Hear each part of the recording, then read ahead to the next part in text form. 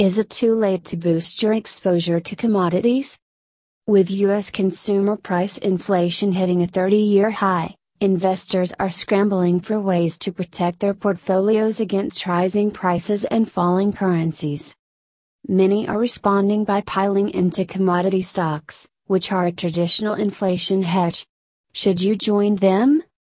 History shows the price of natural resources such as oil, gas, precious and industrial metals and agricultural products rise in value when inflation climbs. The inflation hedging power of commodities has been strong and consistent for more than 3 decades, according to research by fund manager Vanguard published in August. It found that a 1% trust in unexpected inflation, rather than standard, anticipated price growth, drives a 7 to 9% increase in commodities. That makes them superior to another inflation hedge, index-linked bonds, and shares generally, which have love-hate relationship with inflation, says Sue Wayne, an assistant portfolio manager at Vanguard's quantitative equity group. So far this year, the link has held firm. Energy and food prices rose sharply, while in May, copper hit an all-time high of more than $10,700 per ton. The S&P GSCI Commodity Index is up 73.68% over the past year. That would have turned a $10,000 investment into $17,368, but investors cannot rely on commodities at every point in the investment cycle.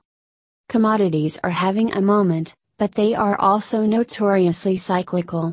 The past year has been terrific, but there is a danger that today's investors are coming to the party too late. Traders and investors love holding commodities in times of market turmoil, Chadi Kirbaj, vice director at Swissquote Bank Dubai, says. When inflation strikes and currencies lose their purchasing power, tangible assets will save you by holding their value.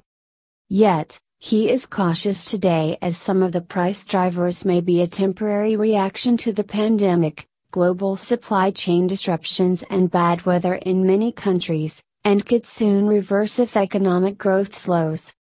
Commodity price growth has been turbocharged by a range of factors, including fiscal and monetary stimulus, the post-vaccination economic rebound, U.S. President Joe Biden's $1.2 trillion infrastructure splurge and continuing high demand from China.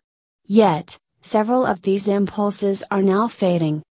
The economic bounce back is slowing, Chinese demand is falling and central bankers are preparing to taper stimulus.